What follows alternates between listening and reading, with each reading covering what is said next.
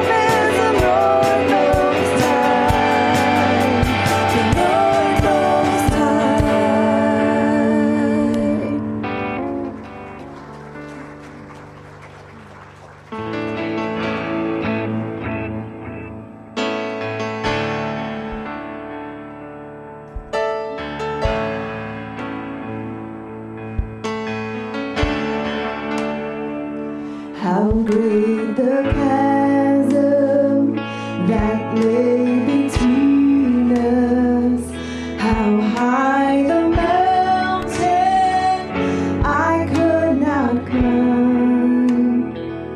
In desperation, I turned to heaven and spoke your name into the night. Then through the darkness, your love and kindness tore through the shadows of my soul. Your work is finished, the end is written. Jesus Christ, my living hope.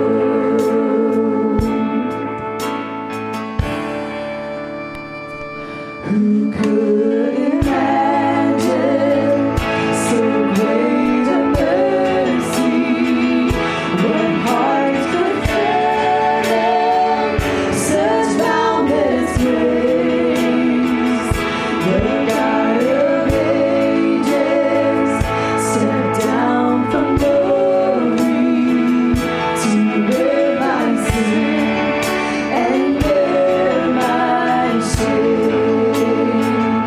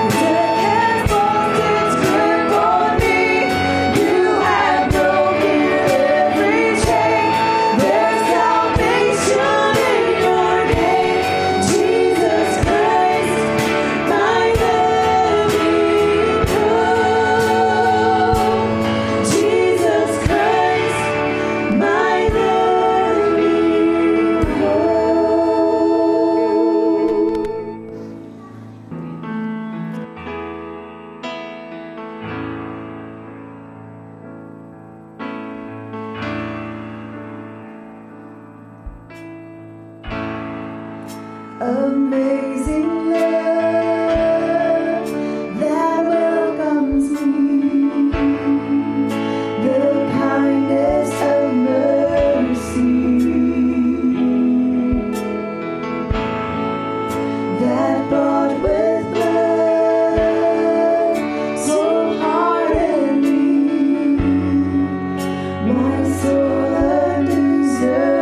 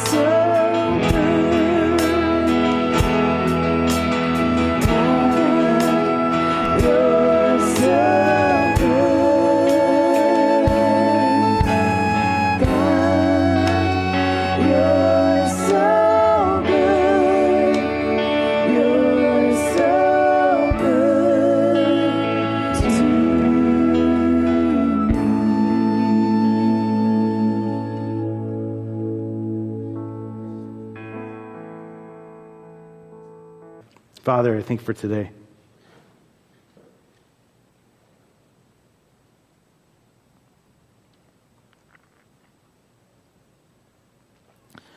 Lord, we just want to hear from you. You have right away. I pray that our hearts would be soft, that you'd supernaturally open our eyes and ears so that we could receive what you'd have speak to us. Lord, let your word ring loud and clear in our hearts. Holy Spirit, convict us, change us, mold us. Lord, remove the pride. Help us to throw down our crowns at your feet. I pray that it would be the decision today. In your name I pray. Amen. Amen. All right, we're going to be in Luke 20. Luke 20, if you turn in your Bibles too there. Luke 20. We're going to be looking at a parable of Jesus that a lot of people probably don't go to and talk about too often. But before we get into that, I want us to understand the context and the cultural situation that's typical of this time period. Back in this culture, kids went to school about age 6. That's what they did. They went for the first set of classes from age 6 to 10. After graduating, the best of these students would be invited to go to the next set of classes from ages 10 to 14. And then at age 14, only if you were the best of the best, only the best of the best, would you have an opportunity to become a disciple of maybe some rabbi. Some rabbi would call you. These rabbis that called people, they were different than the local rabbi teachers. These were ones that kind of traveled around, and they would have a special authority to teach their particular brand of doctrine. All right, their interpretation or their new interpretations of the law. A rabbi would say something that is going to sound so familiar if you read the Bible. They would say something like this: "You have heard it said this, but I tell you this." Sound familiar? Hopefully it does. And they would give you their new interpretation. Before Jesus and after Jesus, there were these rabbis who had this type of authority. And they would often start schools to teach their particular brand, their particular doctrine, their theology. In our history, we have the same thing, right? We have theology around people's perspectives. Protestants have Martin Luther, and we base a lot of teaching on him. Getting more specific, Methodists and Nazarenes, we turn to a guy named John Wesley for a lot of thought. And, of course, you Baptists have John Calvin. And oftentimes you see schools crop up that are based also on these lines of thinking. Fuller Theological Seminary, Westminster, Liberty University, Moody Bible Institute. Even the Salvation Army was based on the Booth family and their particular thoughts about some things. So interesting, in this passage that we're going to be looking at, a question began to be asked of Jesus about this rabbi. Where did he get his authority from? That's the question. Who is this man that can heal, that can perform signs and wonders and all these miracles? Where did he get his authority from? Where did he give his authority from to offer all these new interpretations that he's putting out there? For example, if you read the Sermon on the Mount, you'll hear him say, "You've heard it said, don't commit adultery. But I tell you, anyone who has looked at a woman lustfully has already committed adultery in his heart." Or you've heard it said, "You shall love your neighbor and hate your enemy." But I say, love your enemies and pray for those who persecute you, right? I don't know if we really grasp this, just how radical Jesus was with his teaching and how he approached different things. But he was always offering these new interpretations, these deeper, not really new, just a deeper understanding of the law. So the religious leaders around him, though, wanted to know, where do you get your authority to offer those interpretations? So that's where we're at in Luke 20, beginning at verse 1. One day, as Jesus was teaching the people in the temple courts and proclaiming the good news, the chief priests and the teachers of the law, together with the elders, came up to him. Tell us by what authority you are doing these things, they said. Who gave you this authority? So there's the question. Here's Jesus' response.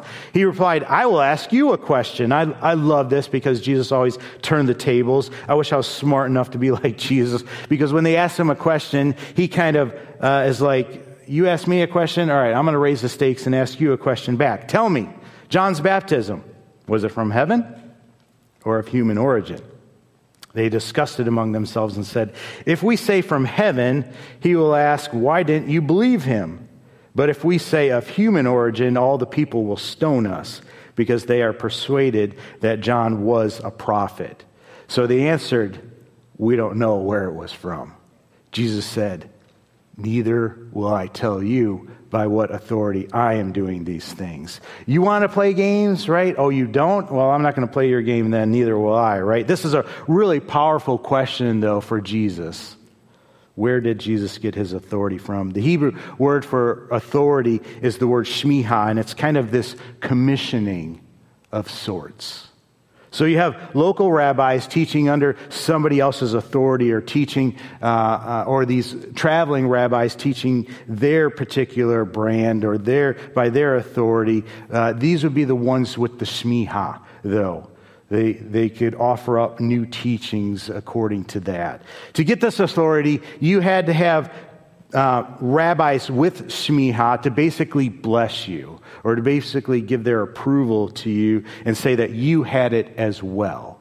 So you had to have the ability to discern culture. You had to have the ability to discern the matters of God and to present those things to the people in a way that would help them walk closer to God. If you demonstrated that, then they would give you their blessing. So the question is, who has blessed you? Who has commissioned you? Jesus. And Jesus' answer, well, is, what is your take on John the Baptist? John was out in the wilderness, and if you think about it, he was offering up a new doctrine, a new thought, a new interpretation, right? One of repentance, one of baptism, preparing people to get ready for the coming Messiah. That's what John was doing. And you see, the answer of John's authority, of Jesus' authority, really revolves around John's authorities, at least in their eyes, all right? So Jesus had authority because he was God. So that's all the authority that he needed. But the people that don't know this and don't realize this, it hinges on John's authority. It's kind of interesting because I heard an account of a Jewish teacher who had this understanding of Jesus and where he got his authority. He said Jesus' authority came from two people. The first was John. When he goes out into the wilderness and meets John and is baptized John, John lays hands on him and basically is passing on his authority to Jesus, which, like I said, he didn't need. But who else speaks at Jesus' baptism? God himself, right?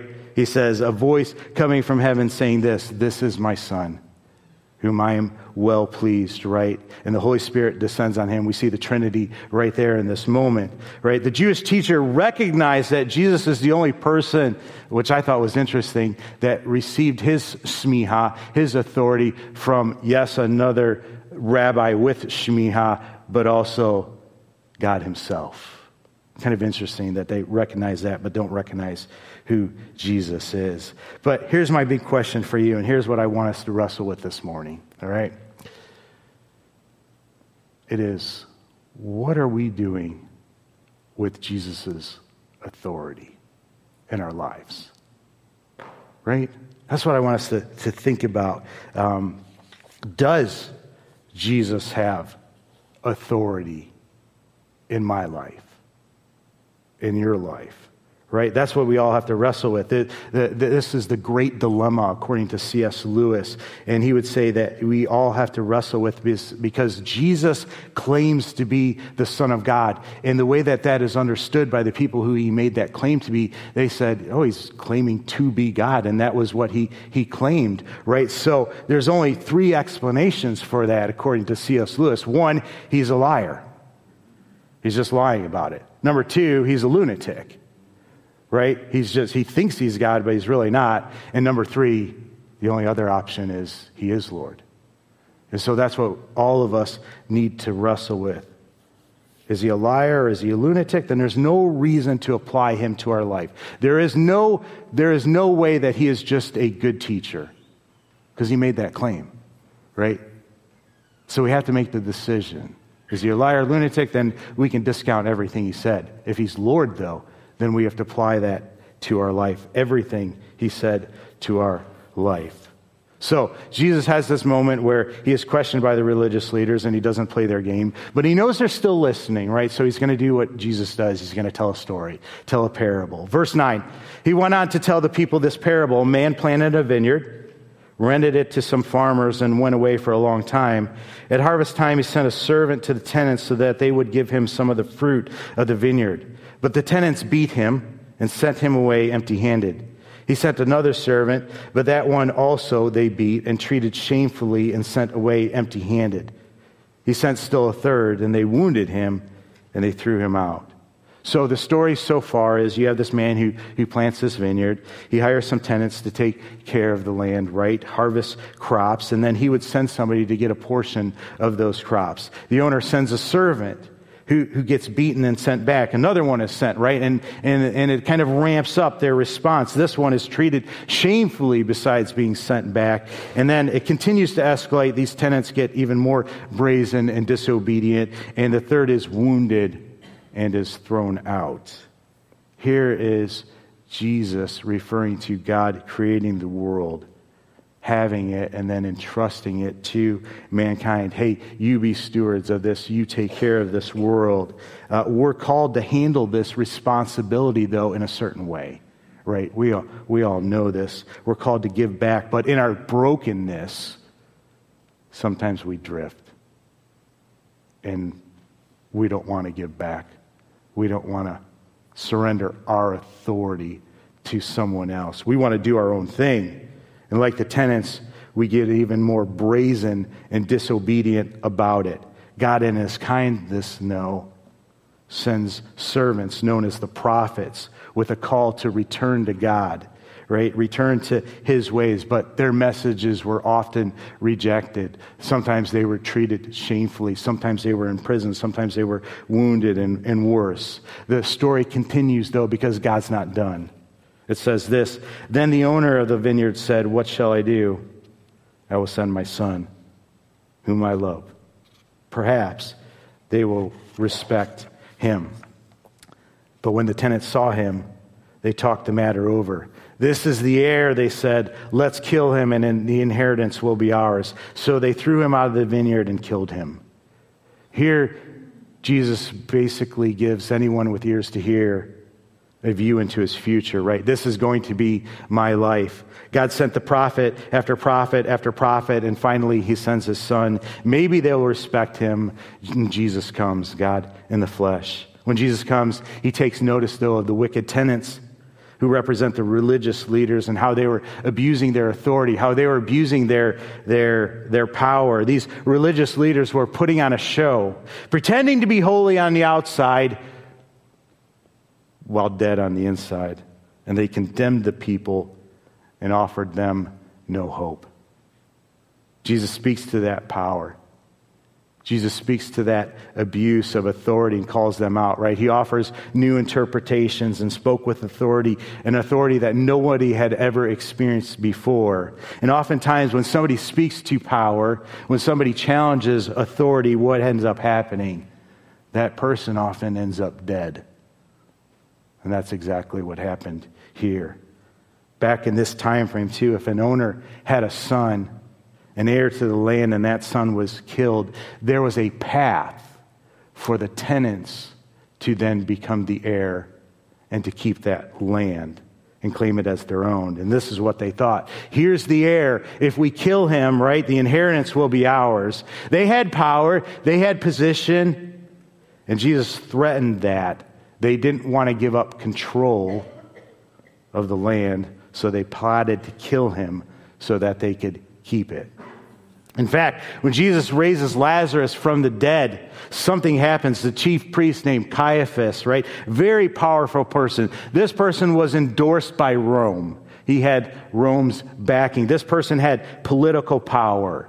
This person had religious power. He's the chief priest, right? And nobody's going to mess with him. Not only did he have those things, but he also had financial power. He had the offerings from the temple to do as he wished with. This guy was up there, and no one dared mess with him. But then Jesus raises someone from the dead, and all of a sudden, all this power that he had pales in comparison to the power that Jesus demonstrates. And he's threatened. Right? He's threatened. He's faced with a choice. Either I can yield my power to clearly this person who has more power than me, or I've got to do something else. So what's he do? Caiaphas gathers the chief priests together and says it's better for one man to die than all of us die and lose Rome's backing, right? That's how he spins it. So he and they were unwilling to join in with what God was doing if it meant they'd have to surrender their power, their authority. There's like 7 other times that I found where Jesus challenged the authority of the religious leaders, and it was always the same response. We got to arrest him or we got to kill him. That was how they did it, right? I mean, Jesus did horrible things like healing a paralyzed man on the Sabbath. Shame on him, right? How dare he? It wasn't about that, though. It was a power struggle. It was about the authority. We look at these accounts and we wonder, how could these religious leaders, they're the religious leaders, they should know better. We can't believe that they're like that. How could they not accept Jesus? How could they have a problem with him cleansing the temple of corruption, right? How could they not celebrate a person being healed that was lame? But here's the thing. That's you and I. We're the same way. Oftentimes, we're not willing to lay down our authority before the King of Kings, right? And we rebel against Jesus' authority.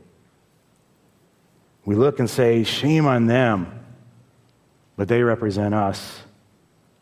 When we hold on to our will, when we hold on to our rights, when we put our authority over his, right? We will hold on to what we want to do with our lives. I want you to do this. Now I'm going to do this path. We hold on to our money. I want you to give and support this. No, I'm going to keep it and buy what I want with it, right? We hold on to our time. We have the authority over our lives, but at the end of the day, he's God, and we're called to bow down before him. We're called to throw our crowns at his feet.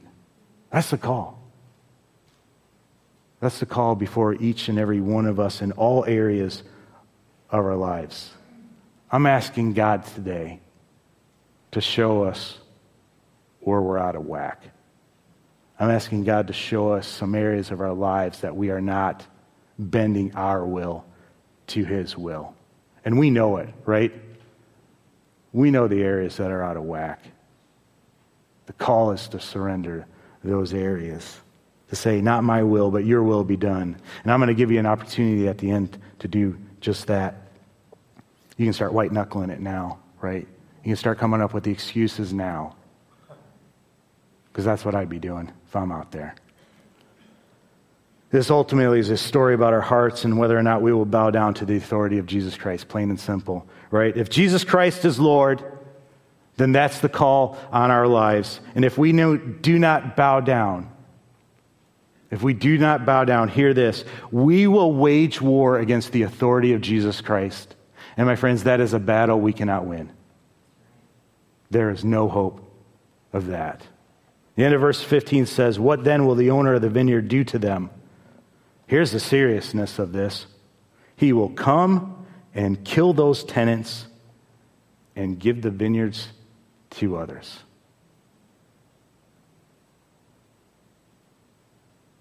There's so many attributes of God that we have to understand. And sometimes we push one attribute over the other. God's a God of love. He's also a judge, though. He's also a God of justice. and righteousness, right? We got to take all those attributes of God and not just go to the one, he's going to be okay with me holding on to my crown, putting it above his. No, heck no. Yeah. I hear that. And I have the same response that somebody just said, right? Same response that the people had. When the people heard this, they said, God forbid. Once again, this is a story of authority, a story of servants, messengers being sent out and rejected, a story of a son coming and dying on a cross for us. But this is also a story with a warning. It's a story of a sentence being handed down to those who reject Christ, and we need to hear it. Verse 17, Jesus looked directly at them and said, "Then what is the meaning of that which is written? The stone the builders rejected has become the cornerstone. Everyone who falls on that stone," listen to this, "will be broken to pieces. Anyone on whom it falls will be crushed." Teachers of the law, being smart people, and the chief priests looked for a way to arrest him immediately because they knew he had spoken this parable against them. But they were afraid of the people. I have long wanted to visit Israel, and I listen to a lot of people that do visit Israel.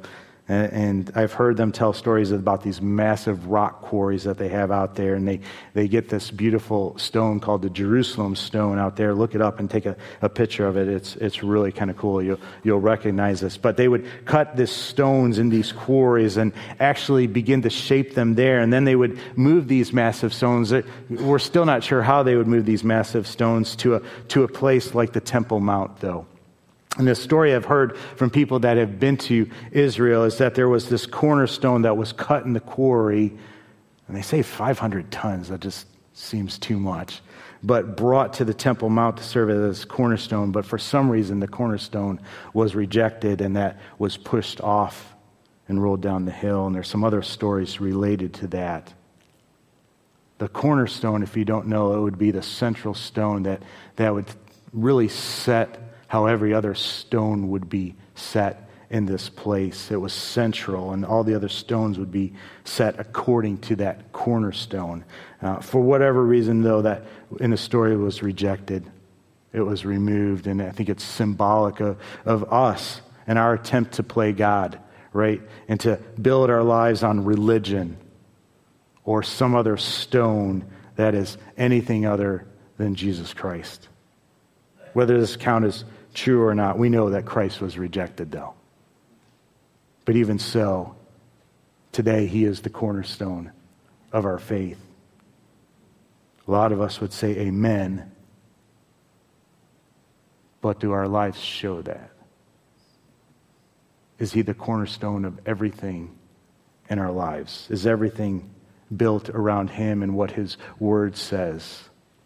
So there's really two questions that I want us to really wrestle with. First and foremost, is Jesus the cornerstone of your life? Do we accept him as not only Savior and put our trust and our faith in him and trust us? I know there's nothing I can do. My hope is in Jesus Christ. My faith is in Jesus Christ. My trust is in Jesus Christ, because I know there is nothing that can save me but that, right? But then, is he Lord of our lives? Because after we come to know him, he calls us to walk a certain path, a certain way. He calls us to walk according to the Word of God, to the leadings of the Holy Spirit, right? And that's what I want us to wrestle with, both those things today. Usually the first happens in an instant. We realize our need for a Savior, but then there comes a time of wrestling, right? Where we have to surrender our lives to him, surrender our will to him so that we can follow him. That wrestling match revolves around, does Jesus have the ultimate authority in my life? Or do I? It's going to be one or two of those ways. You can't play it both ways. You can't let Jesus have authority and you have authority. You can't serve two masters, right? So one has to be put to death. And what does Jesus say? Hey, if you want to follow after me, you got to pick up your cross and die to yourself. Amen. Have you picked up your cross? If you haven't, you can't follow him. You can't be Lord of your life and follow Jesus Christ. It don't work. It just ends in misery. Because I did that for decades. Tried to serve me and Jesus. And those two sides of me were at war all the time. One has to die. And I pray if you haven't made that decision today, I pray your decision is to pick up your cross and follow him. Whose authority is your time under, your money under, your talents under, your gifts, your attitude? Oh, Jesus. Attitude? Yeah. Some of us would say, yeah, I'm following Jesus. I'm here. I showed up. But then you start to flip through this book, right? And you see some things that he challenges us with. And the idea of authority comes into play. Whose authority? Am I going to do what I want? Or I'm going to do what this book, what this word tells me to do? Right? Does Jesus have authority over my bitterness and anger? That'll be a question that comes up. Does Jesus have authority of who I choose to forgive?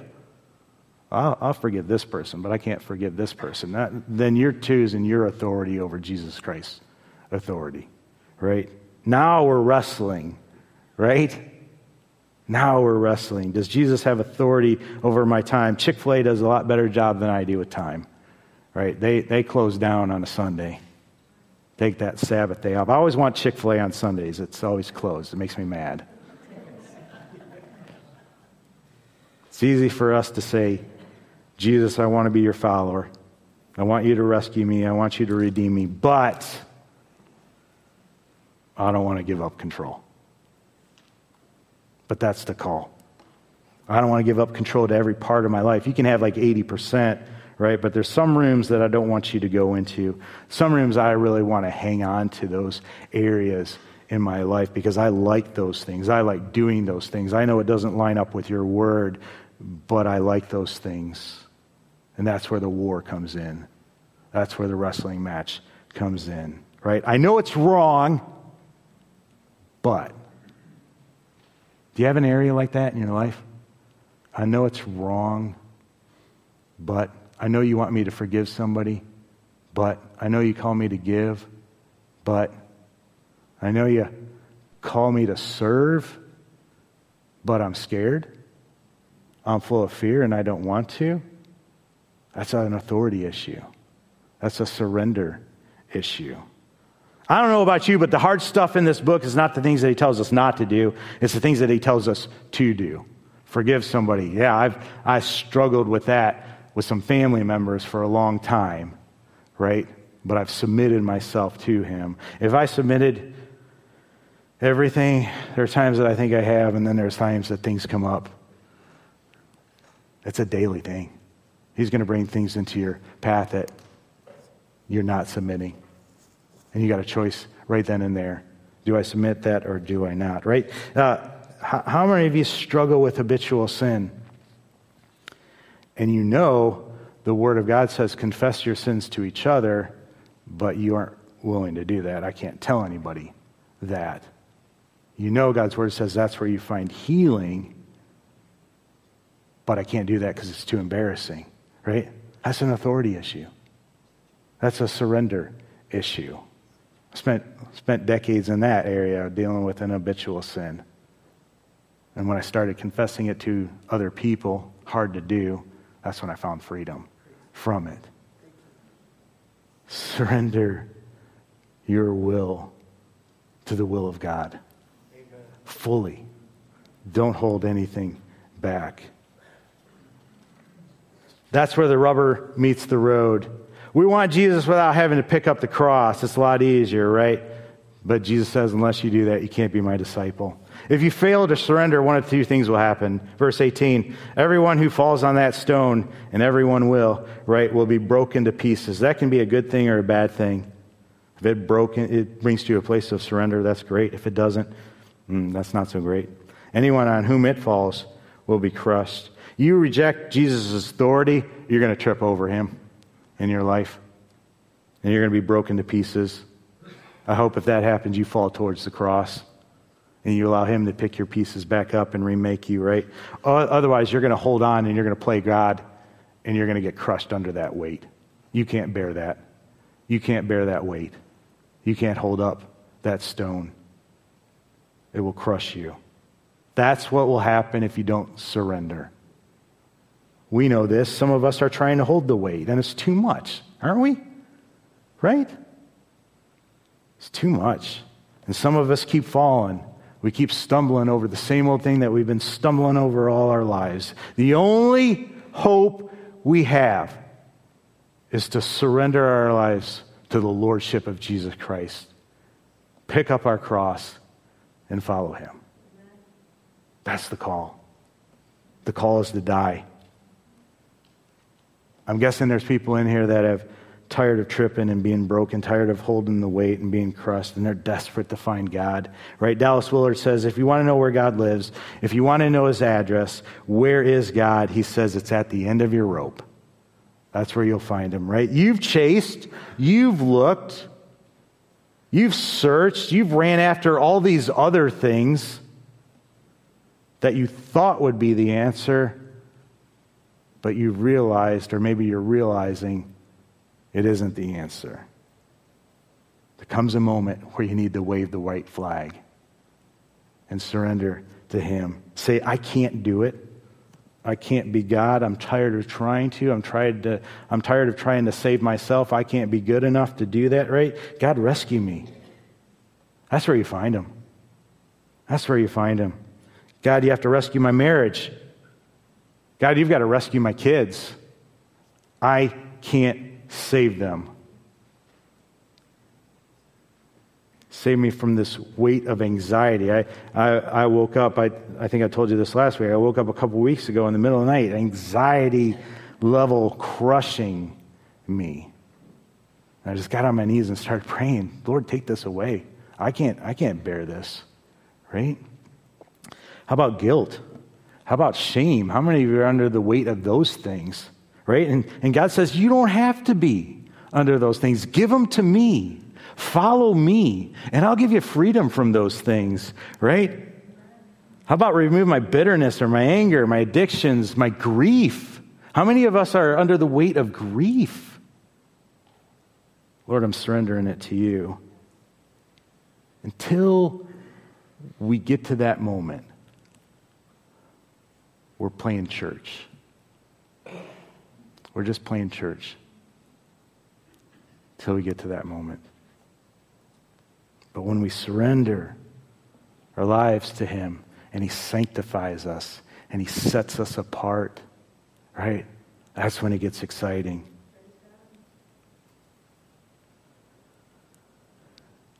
That's when he changes us. That's when he frees us. That's when he sets us on a new direction. Well, James, I come to church. Yeah, so did the religious leaders, right? Didn't work out too well for them. They missed it. They wanted to keep control, and that's the ultimate issue. They wanted to be God. American Christianity, that's it, man. I think we live in one of the hardest places for the gospel because we're so blessed. We have so much. We don't need God, right? American Christianity is like a playlist. In my day, I find myself saying that more and more. In my day, you had to buy an album or a tape, and you had to buy the whole thing, right? Today, you can just buy the songs you like. That's all I do. I don't buy the whole album because there's half the songs I don't like. So I just buy those things. You don't even have to buy albums anymore, probably. You can just stream stuff, right? But that's what Christianity has become today. Our playlist is made up of certain things in here, but not all of this, right? The stuff I like, I'm going to put on my playlist. Stuff I don't, I'm going to keep over here. That's American Christianity. And the call of true Christianity is to surrender your lives completely to all of this, to study this, to know this, to learn this, to bend your will to this, to whatever he'd have for you, to whatever the Holy Spirit leads you in. Don't have a playlist Christianity, all right? Don't just surrender the stuff that's easy. that you want. Surrender it all. Otherwise, you're going to trip over stuff and be crushed by stuff. That's just how it is. I want to give you an opportunity to surrender anything that God is laying on your hearts today. I hope you take advantage of it. I hope you do. I'm going to invite you to come to the altar, right? Your pride is going to tell you don't. Your self is going to tell you you don't need to come up here. And in that moment, you're going to have a choice. My will or his will. Because he wants to bring you to a place of surrender. But you're going to want to hold on to it. Right? You're probably going to have some areas in your life that you don't want to give up. You're like, just being honest. Come up and tell him that. Lord, there's some areas I like doing this stuff. I know I shouldn't be doing this stuff, but I like doing it. And I don't want to change that, but Lord, I know I need to surrender my will to you, and I know I need you to change me in that area. Maybe that's your time up here. Maybe you just want to say, here's my crown. I'm just going to lay it before your feet and surrender everything to you. Maybe you haven't accepted Jesus Christ as your Lord and Savior. Now's the time to say, Lord, I surrender to you. Forgive me, right? I'll follow you. I'll put my faith and my trust in you. And I'll do my best to follow you the rest of my days. Give me some grace, right? When I make mistakes, he will. But that's the attempt I'm going to make with my life. That's what I'm going to proclaim by coming up to this altar today. That's going to be my statement to you. Amen?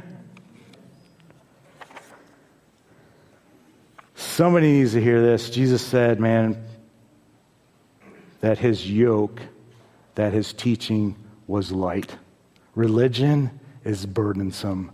Religion is heavy. Religion is just trying to follow all these rules. And he says, come to me. The Jewish people had 600 and some rules back then that you had to follow if you wanted to be a good person. And Jesus said, no, you just come to me. You just focus in on loving me and loving your neighbor, and you'll satisfy all the law, right, with that. Relationship. We need to have that, right? Today, will you throw down your crown? That's what I'm asking you. Will you throw down his feet, throw it down before him, and surrender everything to them? If that's you, would you come now? If you need to surrender something, would you come now? If you just want to throw your crown down and just make that rededication and that statement, would you come now? Don't let pride get in your way, please. Will you drop the playlist? Like, what area of your life are you picking and choosing? I know people who pray prayers of prayer involving money. All right? Lord, would you give me some more money? Would you help me, would you help me with these things? But then when it comes to what God's word says about giving, they ain't going to give. You want God to solve your money problems? Surrender your life to him and follow his leading, right? Drop the playlist. You want God to free you from your addiction? Come up and surrender it and say, you know what? Here's what I struggle with, man. I struggled with porn for too long, kept that hidden until I started telling people about it. That's when I found freedom. How long have you been tripping over this thing you're tripping over? How long have you been keeping it a secret? Surrender it. Give it to him. Amen? Give you one last minute. Drop the playlist. Align yourself to God's word and his authority. Wrestle with it. Wrestle with the word of God. I was teaching Wednesday night, man, and something came across, and I'm like, man, I'm going to have to wrestle with that because I don't want to do that. But I'm going to wrestle with him. I'm going to wrestle with the King until he touches me and changes me. Until he changes my heart. That's what you got to do. Right? Somebody might be called to be a missionary. Somebody might be called into ministry, and you're like, I'm too scared to do that. I don't want to do that. Wrestle with that. Man, and invite somebody into your wrestling match, man. You need a tag team partner. Somebody that you can tap. Somebody that will hold you up. Somebody to do life with you and help you out in those things. Amen? Let's pray. Father, I thank you for today. Lord, I pray that you would be with these people who have come forward. I pray that you would enable them to lay everything down at your feet. If it's one area that they're dealing with, that they're constantly struggling with, Lord, Father, would you give them freedom from it? Lord, would you help them to confess that to other people in here and to start that journey, Lord? Lord, if we're in here and we're saying our will be done, Lord, would you change our hearts so that we would say your will be done? Lord, this is key if we want to go out of here and impact this world. Father, lay it on our hearts. Lay the things that we don't want to let go of. Give us freedom from those things. Change our hearts and our attitudes. Help us to just throw down our crowns right now and call you Lord. Lord, we love you and we give you praise. In your name we pray. Amen.